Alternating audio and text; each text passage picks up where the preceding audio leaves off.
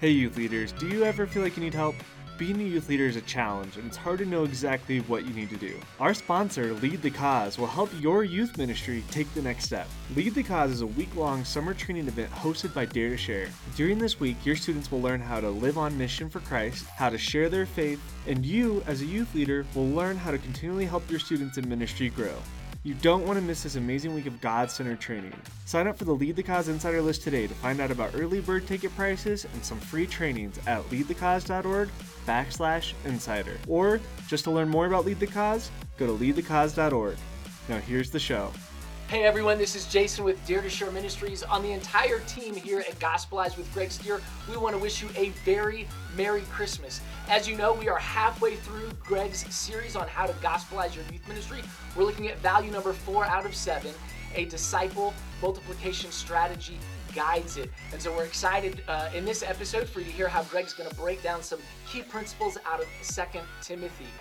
If you've been encouraged by the podcast, if this has been a blessing to you and your ministry, in the spirit of Christmas and in the spirit of giving, forward this on to your friends. Post on social media how much you love the podcast. Make sure that you rate it and review it on your podcast platform. Make sure you're subscribed so that you don't miss out on any of these episodes. But bless other youth leaders and other church leaders with the Gospelize with Greg Stier podcast. With that, here's my good friend, Greg.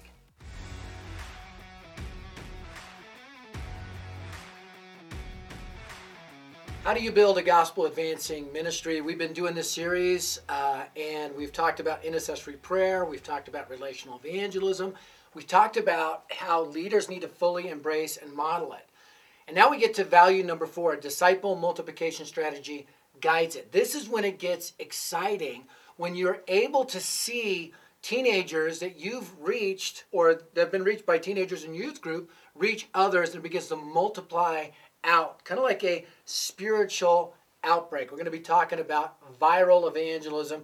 We're going to talk about disciple multiplication as an outbreak. But before we begin, let's pray. Father, I pray that you would fill us with your spirit and that you would use this talk to inspire youth leaders to really implement a disciple multiplication strategy that we read throughout the Gospels and throughout the book of Acts, throughout the New Testament. Lord, we want to make disciples who make disciple cycles, Lord, in Lecrae's words. And I pray, God, that we would listen to what your Spirit says to us through your word today.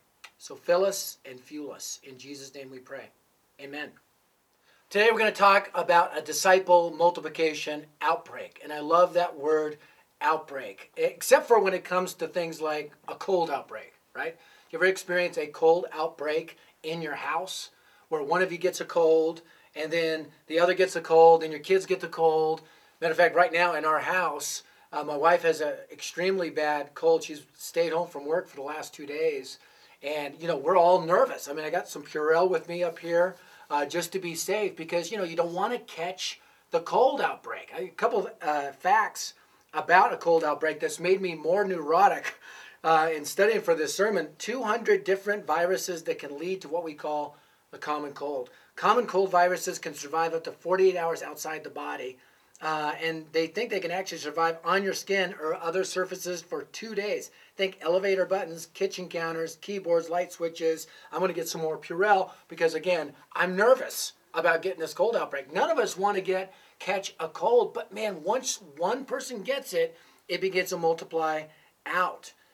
And sneezes are a way that those are delivered. I remember one time I was at camp and I was in line getting ice cream in a bowl, and one kid, the camp counselor, was digging out ice cream and he had a bad cold, which made me nervous, and then he literally sneezed into the bucket of ice cream. And I'm like, okay, not the kind of topping I'm excited about. I'll pass on ice cream. We don't want to get a cold, right? There's also a flu virus outbreak. All of us have probably heard about the Spanish flu of 1918, the great flu epidemic. Killed up to 40 million people. They said if that same kind of outbreak happened today, over twice that would die. Think about that. I mean, it expanded and exploded quickly. And a lot of times when we think about outbreaks, we think of them in a negative sense. I want to flip that today. I want us to think about a spiritual outbreak, a disciple multiplication outbreak. That's exactly what you see when you read the book of Acts. You'll see actually multiple spiritual outbreaks. Acts 2:47, the Lord added to their number daily those who were being saved. So people came to Christ, probably through the preaching of Peter, and then they told their neighbors, family, and friends, and it became this outbreak. By the time we get to Acts 5, verse 14, nevertheless, more and more men and women believed in the Lord, were added to their number. Another outbreak. Acts 6:7, so the word of God spread. The number of disciples in Jerusalem increased rapidly. Large number of priests became obedient to the faith. Now that outbreak is invading the religious community. Acts 12:24, the word of God continued to increase and spread. One translation reads multiplied. Acts 13:49, the word of the Lord spread through the whole region. Outbreak. Acts 19:20, the word of the Lord spread widely and grew in power. So you'll see these outbreak events happen through the book of Acts. Matter of fact, it was so powerful that the gospel went from Jerusalem to Rome in less than 30 years. This is without cell phones, without airplanes, without the apostlepaul.com. All right, it exploded and it expanded. Word of mouth, people telling people, that viral message of the gospel. When you see in Acts 19:8-10, you'll see that the whole province of Asia, all of what we would call modern Turkey, every single person catches the cold, so to speak. They're exposed to the gospel virus. Every Jew and Greek heard the word of the Lord. These outbreaks, these spiritual outbreaks, is what we would call today disciple multiplication. And that's exactly what we want to see in our youth ministries. We want to see teens reaching teens who reach teens. There's something exciting about that. I remember I was able to lead, when I was a pastor, our youth leader to Christ. And we discipled him and trained him. We forgot to baptize him, which is kind of a big miss. And so one day I said, hey, we need to get you baptized, man. And his name was Dave. And he's like, well, I got a couple teens that need baptized as well. And I said, well, why don't I baptize you since I led you to Christ, and you can baptize those teens? He goes, well, I led one of those teens to Christ, and one of those teens led this other kid getting baptized to Christ. And I go, dude, I'll baptize you. You baptize the kid you led to Christ. He'll baptize the teen he led to Christ. And I don't know, we probably broke some baptismal rules or whatever, but 4 generations, boom, boom, boom, boom. Man, what if that was normative in our youth ministries? What if that kind of multiplication began to define the way we did youth ministry? There's 2002, I wrote a book called Outbreak, and that Outbreak was inspired by a movie called Outbreak that I'll talk about in a little bit, a book called The Tipping Point by Malcolm Gladwell, and another book called Unleashing Your Idea Virus by Seth Godin. But more than anything else, it was inspired by the book of Acts and that spiritual outbreak that we see throughout the book of Acts that we want to see happen in our youth ministries. But these outbreaks are not just reserved for the Bible. We also see them throughout church history. In the book, The Tipping Point, Malcolm Gladwell writes, the Methodist movement became epidemic in England and North America, tipping from 20,000 to 90,000 followers in the U.S. in the space of 5 or 6 years in the 1780s. Methodism's founder, John Wesley, realized that if you want to bring a fundamental change in people's belief and behavior, a change that would persist and serve as an example to others, you needed to create a community around them where those new beliefs could be practiced and expressed and nurtured. That was the Methodists early on. I mean, they had bands and societies, and they became like these cultivating centers for this viral outbreak. And they had these circuit riders that would go from city to city to city, kind of sneezing on people, spreading that message of the gospel and then organizing them. That's what we want to see. We want to see revival. We want to see transformation. We've seen it throughout church history, and we want to see it in our own youth ministry. So how do we do that? We're going to go back to a scripture, our ultimate youth ministry manual, right? And we're going to look at Paul's words to Timothy. These are some of Paul's final words to Timothy. He's on death row. He's about to be beheaded by Nero. So he's given Timothy, okay, here's the deal. Here's what I want you to do, right? I want this disciple multiplication strategy to guide the rest of your life. So he writes in 2 Timothy 2, verses 1 through 3, you then, my son, be strong in the grace that is in Christ Jesus, and the things you've heard me say in the presence of many witnesses, entrust to reliable people who will also be qualified to teach others.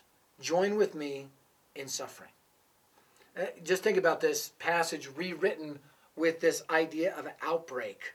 You then, my sons and daughters, be fully infected by the grace that is in Christ Jesus, and the holy virus I sneezed on you in front of a bunch of other infected believers, sneeze on others who will be qualified to sneeze on even more people. I mean, you think about this as an outbreak. Think of this as multiplication, disciple multiplication. Again, value number 4, disciple multiplication strategy guides it. So we're going to see 3 key anchors in this passage that are going to help us live out that disciple multiplication strategy. Number 1, we see this in 2 Timothy 2, get fully infected by grace. Get fully infected by grace. You then, my son, be strong in the grace that is in Christ Jesus. Are you strong in the grace that is in Christ Jesus? Have you been fully infected by grace? Now, I referred to the movie Outbreak. It's actually an old movie, 1995, starring Dustin Hoffman and Rene Russo. And it's a story about this monkey that's infected with this, I think, some kind of Ebola virus. And this monkey kind of scratches a dude or bites a guy, and that guy gets infected. He begins to sneeze on others, and it begins to multiply out. You need a carrier, right, to bring that in. And that monkey was infected, and then soon those other people that got infected by that monkey and began to multiply out. Here's the deal. You got to be the monkey. Matter of fact, years ago, we did a Dare to Share youth leader training called Be the Monkey. And it was all about you are the carrier.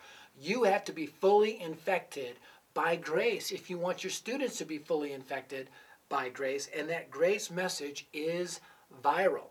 So what does it mean to be fully infected by grace? Number 1, it means we got to live out of grace. We got to live out grace in our lives.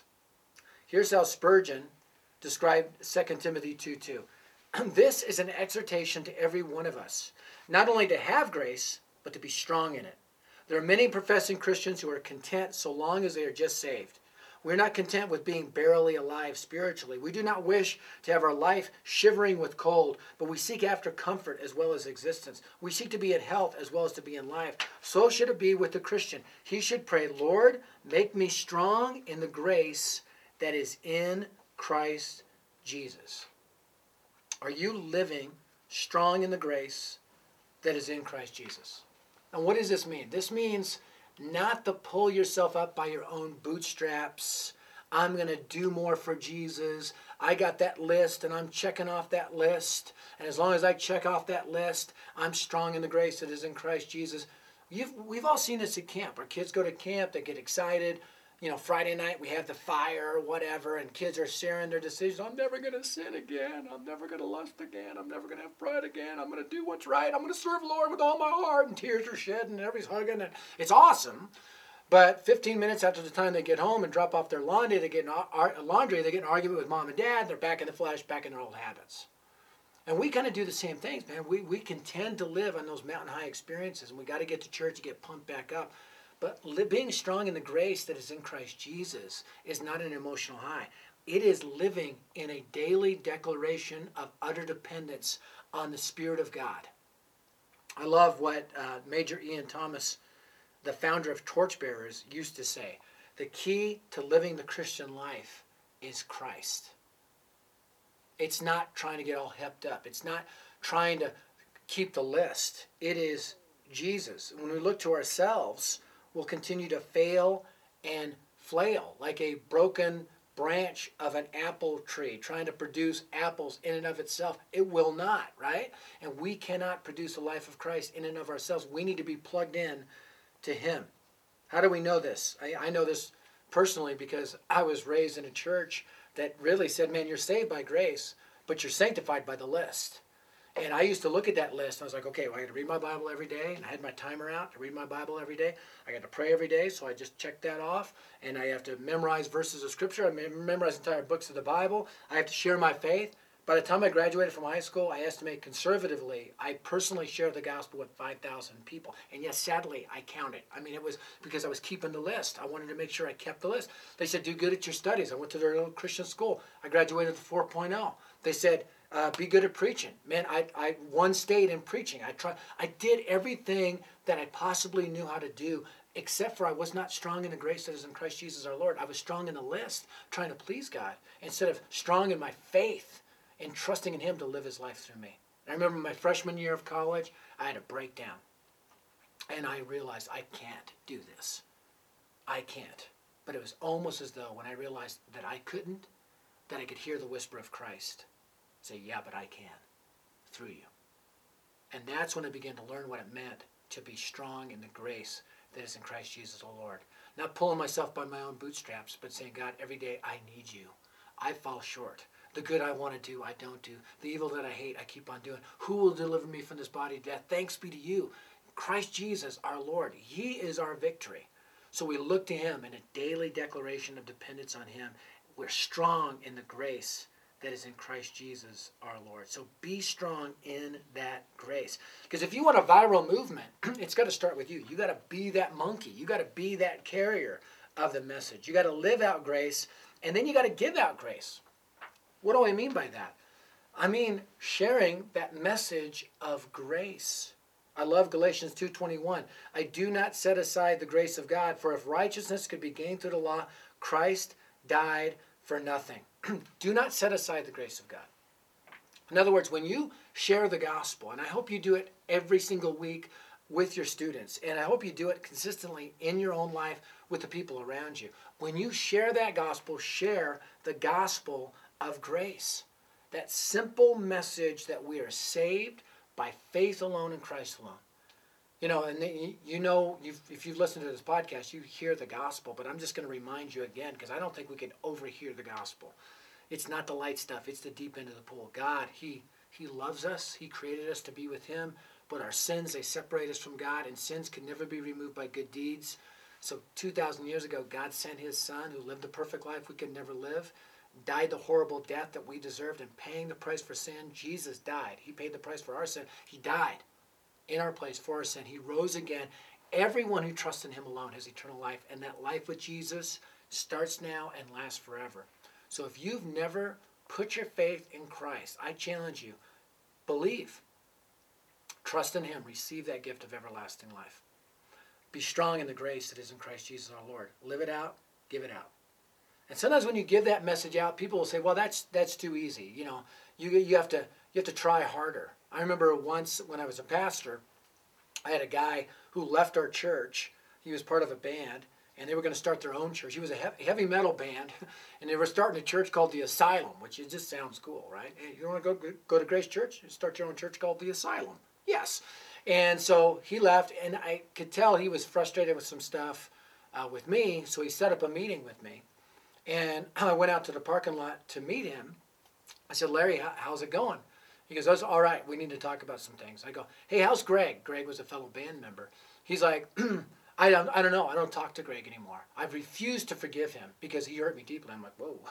I said, I don't know what he's done to you, but whatever he's done to you is not as bad as what you and I have done to Jesus with our sin. So you need to forgive me because I will never forgive him. I'm like, oh, wow. Okay, well, let's talk about what we got to talk about. And so he sits me down and he says, I want to talk to you about your grace message. You preach easy believism. He said, I want to tell you this. If you're not willing to commit yourself fully to the Lord Jesus Christ in every area of your life, pick up your cross and follow after Him, you're not saved. It's not by this grace message. It's by serving Christ with all your heart. If you're not willing to do that, you are not saved. I go, well, Larry, I guess you're going straight to hell then. He goes, what do you mean? I go, you told me on the way in you refused to forgive Greg. And if you refuse to forgive him, then obviously you're not saved. He goes, shut up, man. It's ticking me off. I go, your outburst of anger is proving to me you're full of the flesh. And he stood up and he goes, I'm going to kick your... And I go, hey, once again, going straight to hell. And I go, calm down, Larry. Sit down. Dude, I'm just telling you, you cannot live in this house of cards that you've built. And you're a believer in Christ. How can you expect an unbeliever to come to Christ that way? And I talked to him about that message of the gospel of grace. He rejected it. But I want to tell you this, don't reject that gospel of grace. Be fully infected by it. It's if it doesn't sound too good to be true, then it's not the gospel of grace. But once you get that message, it becomes viral. Once you realize, man, it is just by faith in what Jesus has done for me, you want to run, pick up your cross, and follow after him. Not as a requirement for salvation, but in response to that free gift of God's grace. So make sure the message we're preaching to our students is clearly grace and grace alone. Be fully infected by grace. Are you fully infected by grace? Secondly, if you want to start this viral movement, you got to sneeze on the right people. I know that sounds gross, but sneeze on the right people. And I'm talking about a spiritual sneeze with spiritual boogers. No, I'm just joking. Here's how Paul put it in 2 Timothy 2:2. The things you've heard from me say in the presence of many witnesses, entrust to reliable people. In other words, the gospel, I sneezed on you. They're going to sneeze on others who can sneeze on even more people. So here's what you got to remember. You got to find the right people to invest in if you want this disciple multiplication outbreak. Remember this principle. The ready and willing can be made able. The ready and willing can be made able. I love what Paul says. He says, entrust to reliable people. The ready and willing. So many times we're looking for those who are the highly qualified. But sometimes the highly qualified aren't humble. They're not reliable. They're not ready and willing and ready to grow and go.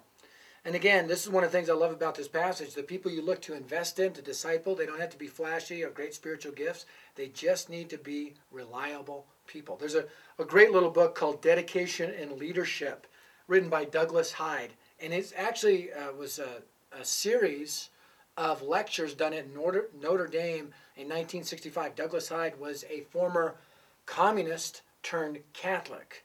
And he's lecturing at Notre Dame in 1965 saying, listen, if we applied the same principles of discipleship that communists do in Catholicism, we would see the world as a communist world. And so he tells a story about how you need to look for people that are ready and willing and then make them able. I'm just going to read a bit of this story with you. To you. Early in the last war, I was conducting a leadership training course for a group of communists in a London borough. I ended my last lecture in the series by saying that the Communist Party would take anyone who was willing to be trained in leadership and turn him into a leader. I stepped down from the rostrum, and there awaiting me was Jim, a relatively new member to the party. He was almost pathetically anxious to be turned into a leader. He took me up on the words which I had concluded the lecture with, and as I looked at him, I thought that I had never seen anyone who looked less like a leader in my life. He was just about the most unprepossessing man I had ever seen. He was short, grotesquely fat, with a flabby white face, a cast in one eye, and to make matters worse, a most distressing stutter. I'm not making fun of him. It's very germane to my story when I say that quite literally, he came to me and said, comrade, I want you to take me and turn me into a leader of men. I looked at Jim and I wondered how I was going to be able to do it. Then I thought to myself, well, I told the class that we could take anyone who was willing to be trained in leadership and turn them into a leader. And here is Jim, pathetically anxious for me to do it. This is a challenge. So I set about the job. It will be observed that I had made only one qualification. That was that the would-be leader must be willing to be trained. This prepossesses a certain attitude of mind, which Jim already had. It was, as far as I could see at that moment, almost the only thing I had to build on. And he goes on to tell the story how Jim became a tremendous leader in the communist movement because he was willing. So as you look for those to disciple, as you look for those students or those adult leaders that you want to get fully infected and to multiply out, look for those who are willing. I think of Chris Selby. Chris was a youth leader in Arkansas, very frustrated with the state of his youth ministry, kind of got a hold of these outbreak principles, these gospelized values, transformed the way he did youth ministry, began to train other youth leaders, and now Chris, man, is zigzagging across the nation, training and equipping and multiplying. And if you met Chris, you'd be a normal youth leader, right? He's just, he's Arkansas crazy, but super willing. And God is using him in powerful ways to make and multiply disciples for the number one reason that he was ready and willing to be made able. Look for those who are ready and willing, not just adults, but students, to be made able. Once in a while, you'll encounter what I like to call super sneezers. Super sneezers can take it to the next level. If If you look in Acts 18, 24 through 27, you'll see that Apollos was a super sneezer. He took it to the next level, spread the gospel everywhere. Reminds me of the story of William Dawes, which you probably never heard of, and Paul Revere. This is an illustration in the book, The Tipping Point. All of us have heard of Paul Revere, right? He's the one, when the British were invading, he rode his horse throughout the Northeast, screaming, the British are coming, the British are coming, the British are coming, and everybody galvanized for war.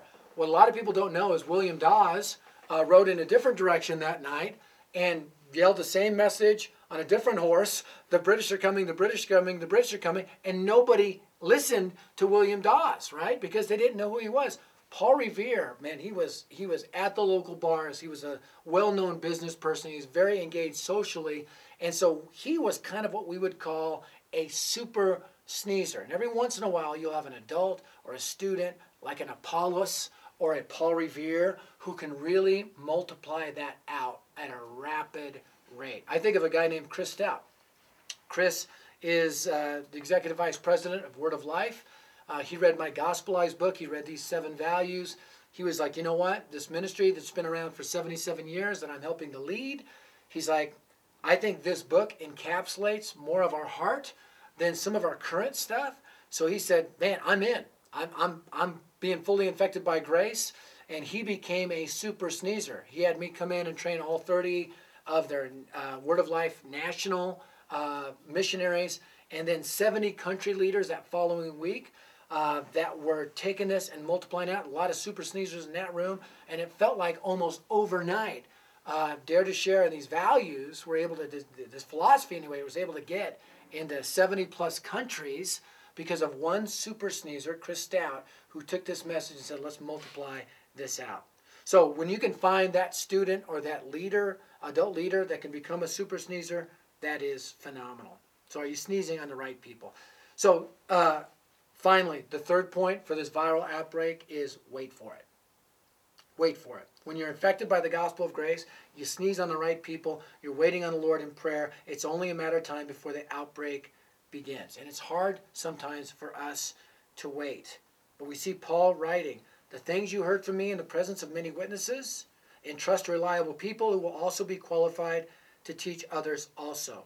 Join with me in suffering. We read this like it all happened simultaneously, but remember, Paul and Timothy have been traveling together for almost 20 years. So this is a long investment that Paul made into Timothy's life. And Timothy lived for another 30 years or so after this, according to church tradition. So the unfolding of this is almost over the course of 50 years. So we may get frustrated because we want it now, but disciple multiplication takes time. But when it hits, it can multiply quickly. We want to see this outbreak of multiplying disciples who will also be qualified to teach others. We want to see this multiply in our youth ministries. And one of the things we got to realize is that the early church, it grew not because of gimmicks and games, right? But because of this disciple multiplication philosophy that others caught and began to multiply out. I wish I could dive deeper into this now, but we have a ministry partner that we kind of refer to when it comes to disciple multiplication. It's a group called Sun Life, and they have a whole book and a whole training series and philosophy called 4-Chair Discipling. How do you take somebody from unbeliever to believer, from believer to worker, from worker to disciple maker or multiplier in the way that Jesus did? They used Jesus as the ultimate example of disciple multiplication, which it's hard to argue with because he's Jesus. And so I really encourage you to check out the book. Go to 4chairdiscipling.com and find out what that could look like in the context of your youth ministry. So an outbreak of multiplying disciples, and finally an outbreak of suffering disciples. It's interesting to me that Paul ends this passage with an invitation to suffering. Join with me in suffering. In other words, Timothy, if you go down this path of disciple multiplication, you're also going down the pathway of suffering because you're going to tick somebody off, right? You're going to tick off the religious leaders. You're going to tick off those who just want it to be the status quo, those who are meeting-driven, not mission-driven. And more than anything, you're going to tick off Satan, and he's going to do everything he can to deceive, discourage, distract, and destroy you. So join with me in suffering. Bring it on. Disciple multiplication strategy, yes, and an outbreak of suffering disciples. That's what we want to be ready for. And I remember when I was a youth leader at a little Baptist church, we saw this disciple multiplication strategy begin to multiply out. And it was so overtaking the youth ministry that I think it was really convicting the adults in the church in a good way. So I went to the pastor at the time, and I'd written this 11-page paper called Operation Arvada, and it was all about how do we take the same disciple multiplication strategy that was thriving in the youth ministry, and the youth ministry was growing and messy and exciting, and tons of people coming to Christ, growing to Christ, teenagers reaching teenagers reaching teenagers. Again, it wasn't all of a sudden, it took time, but when it hit, it hit. So I put this Operation Arvada, that's the city the church was in, I brought it to the lead pastor, and I said, listen, the same thing that's been transforming the youth ministry can transform our adults. Would you think about this and consider it? And he looked at it, and I gave him the basic overview, and he goes, I'll pray about it. Which, generally speaking, is a pastor's way of saying there's no way I will ever do this. But I want to try to buy some time. And he bought some time, and he could tell he did not want to implement this strategy in the context of his church. I was running up against friction and frustration because of that. And oftentimes when you have this disciple multiplication strategy, you have to prepare to suffer because you're disrupting the status quo. But disrupting the status quo is where transformation begins. Steve Addison wrote an amazing little book called Movements That Change the World.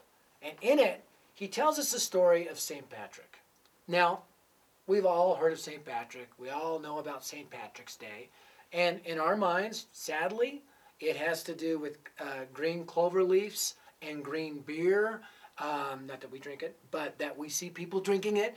And we see these celebrations, and I'm sure St. Patrick himself would cringe if he knew what went on in his name. But the real St. Patrick was a man of God. Real St. Patrick, listen to this story. 16 years old, when Irish raiders stormed his village in Roman Britain and took him as a slave in 405 AD. So they take him as a slave. For 6 years, he's a slave in Ireland. And he's tending sheep, and he's doing all this dirty work. And during that 6 years, his heart broke for the Irish people because they were Celtic and worshipped gods and goddesses and nature and all this stuff. They were so deceived. He began to pray for them day and night. He would get up early, go out into the cold and just pray for them. He'd sometimes pray all night. He'd go out into the forest and pray for them. He'd intercede on behalf of the Irish people. And during that time, he got fully infected by grace. Fully infected by grace. And he wanted that same message to transform them. Eventually, he escaped. He took a 200-mile walk through dangerous territory. He escaped. He came back home. But once back home, he could hear the cry of the Irish people, come and walk with us again. And he knew he was called to be a missionary, right? To go sneeze, right, on the Irish people. And that's what he did. Uneducated, but he preached with passion, city to city, baptized new converts, established leaders, called them to join his ragtag missionary band, and that's exactly what he began to do. He began to sneeze on the right people, and young men all over, not just Ireland, but eventually Europe, began to respond to Patrick's call. And they began to set up these monasteries, which also were training centers and multiplication centers, and it irked the religious leaders at the time. They did not want him to do what he did. He joined with Paul and Timothy and a long line of martyrs in suffering. And that gospel, though, would not be stopped. Matter of fact, that outbreak took place for another 500 years after that. St. Patrick was kind of, in that sense, he was choosing to be the monkey, right? And he infected others. He sneezed on the right people, fully infected by the gospel of grace, and then he waited for it, and God brought it, and God allowed that suffering to happen as well to keep him utterly dependent on Christ every step of the way. I want to challenge you, as a believer in Jesus Christ, as a leader of youth, will you be fully infected by the gospel of grace? And will you sneeze on the right people? Will you begin that disciple multiplication? Will you look for the ready and willing who can be made able to multiply it out? And man, keep your eyes open for the super sneezers along the way, and just wait for it. wait to see what God will do. He will launch that disciple multiplication strategy, and you will suffer in the process, and that will keep you utterly dependent on Christ. Value number 4, a disciple multiplication strategy guides it.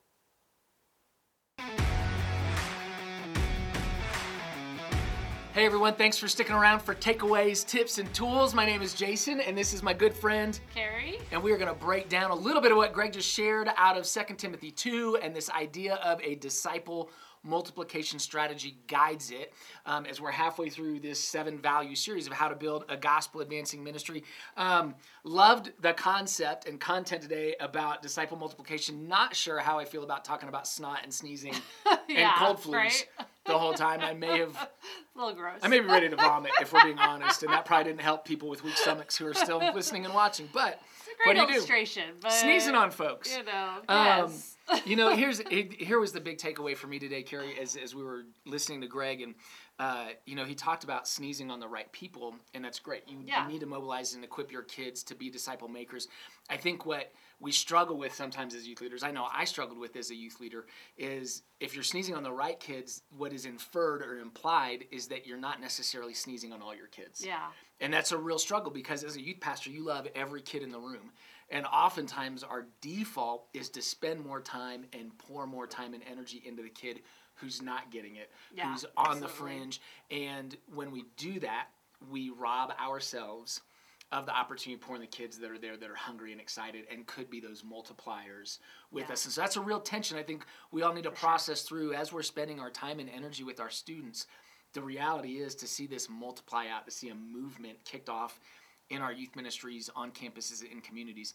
We have to be more intentional about spending time with the kids that are going to become those, as Greg said, super sneezers, that are going to become those multipliers. So yeah, absolutely. And they're not always the ones that you think at first, right? Like it's not always like the super popular kids. Like I love the story that he told because it's so true. I know I've experienced that too, where sometimes you have to really pray and think deeply about, who it is that really is that kid who's going to be their student leader, and sometimes it's just a kid who's really passionate and really, willing and able, like he talked about. And that's so important to take that time because definitely the tendency is to, like you said, like pour into those kids who are maybe struggling a little bit more, or to just kind of pick your leaders based on kind of their influence or their popularity or whatever like that. And, so just sometimes it's the awkward kid that runs with it because they're looking for an outlet. They don't have it like an athlete does or whatever. And so sometimes it is that kid that becomes your disciple multiplier that you wouldn't have thought. So I totally love that part. I also loved when he was talking about being able to just wait for it. Movements take time, he said. I didn't like that part. And I know, right? Like we don't naturally like to wait. Not patient. No, me either. I struggle with that as well. And it's like we want to see this, revival instantly and, just see God do this massive work. It's just so powerful. And so we, of course, want that, which is great. But we also have to learn to be patient and kind of be able to wait for it. Another tip that I wanted to share with youth leaders is that this idea of discipleship can be super powerful if you really leverage your students who have been around a while, who maybe are a little farther on the journey spiritually than some of the other students, and have this peer-to-peer discipleship. In fact, we set up a time within our youth group where we would actually have them within like a 10-minute block, as kind of a dedicated time each week, would have some time for them to just pour into one another. They would talk about who they were trying to reach with the gospel. They would talk about what were the roadblocks to that, how they could pray for one another, and it's just a little bit of a devotional during that time as well. And it was really powerful. It's like juniors, seniors pouring into middle schoolers, or freshmen, sophomores, kind of that older to younger. Yeah, that's so cool. It worked really well. Yeah, and it's super good. That's a great reminder for us as youth leaders that we have to program the things that we want to be important. We can't just teach on it and think that our kids are going to get it. We have to give the opportunity within the environment to actually for them to begin to live that out and put them in. I love that you were intentional enough to program that time. I think another great tip, and Greg talked about it with 4-chair, at Dare to Share, we rely on partners like Sun Life and their 4-chair discipling model because disciple multiplication really is their calling and their passion. Absolutely. And so a great thing that you can do is just begin to introduce that concept to your students. You can teach lessons on 4-chair discipling. You can go to their website. Greg mentioned it, but 4chair-discipling.com. Get those resources, get the book, but begin to introduce that concept to your students so they understand that they're on a spiritual journey. They should be growing forward. But as they do that, they should also begin to multiply other students. So for chair Yeah, discipling is for sure. just a great thing.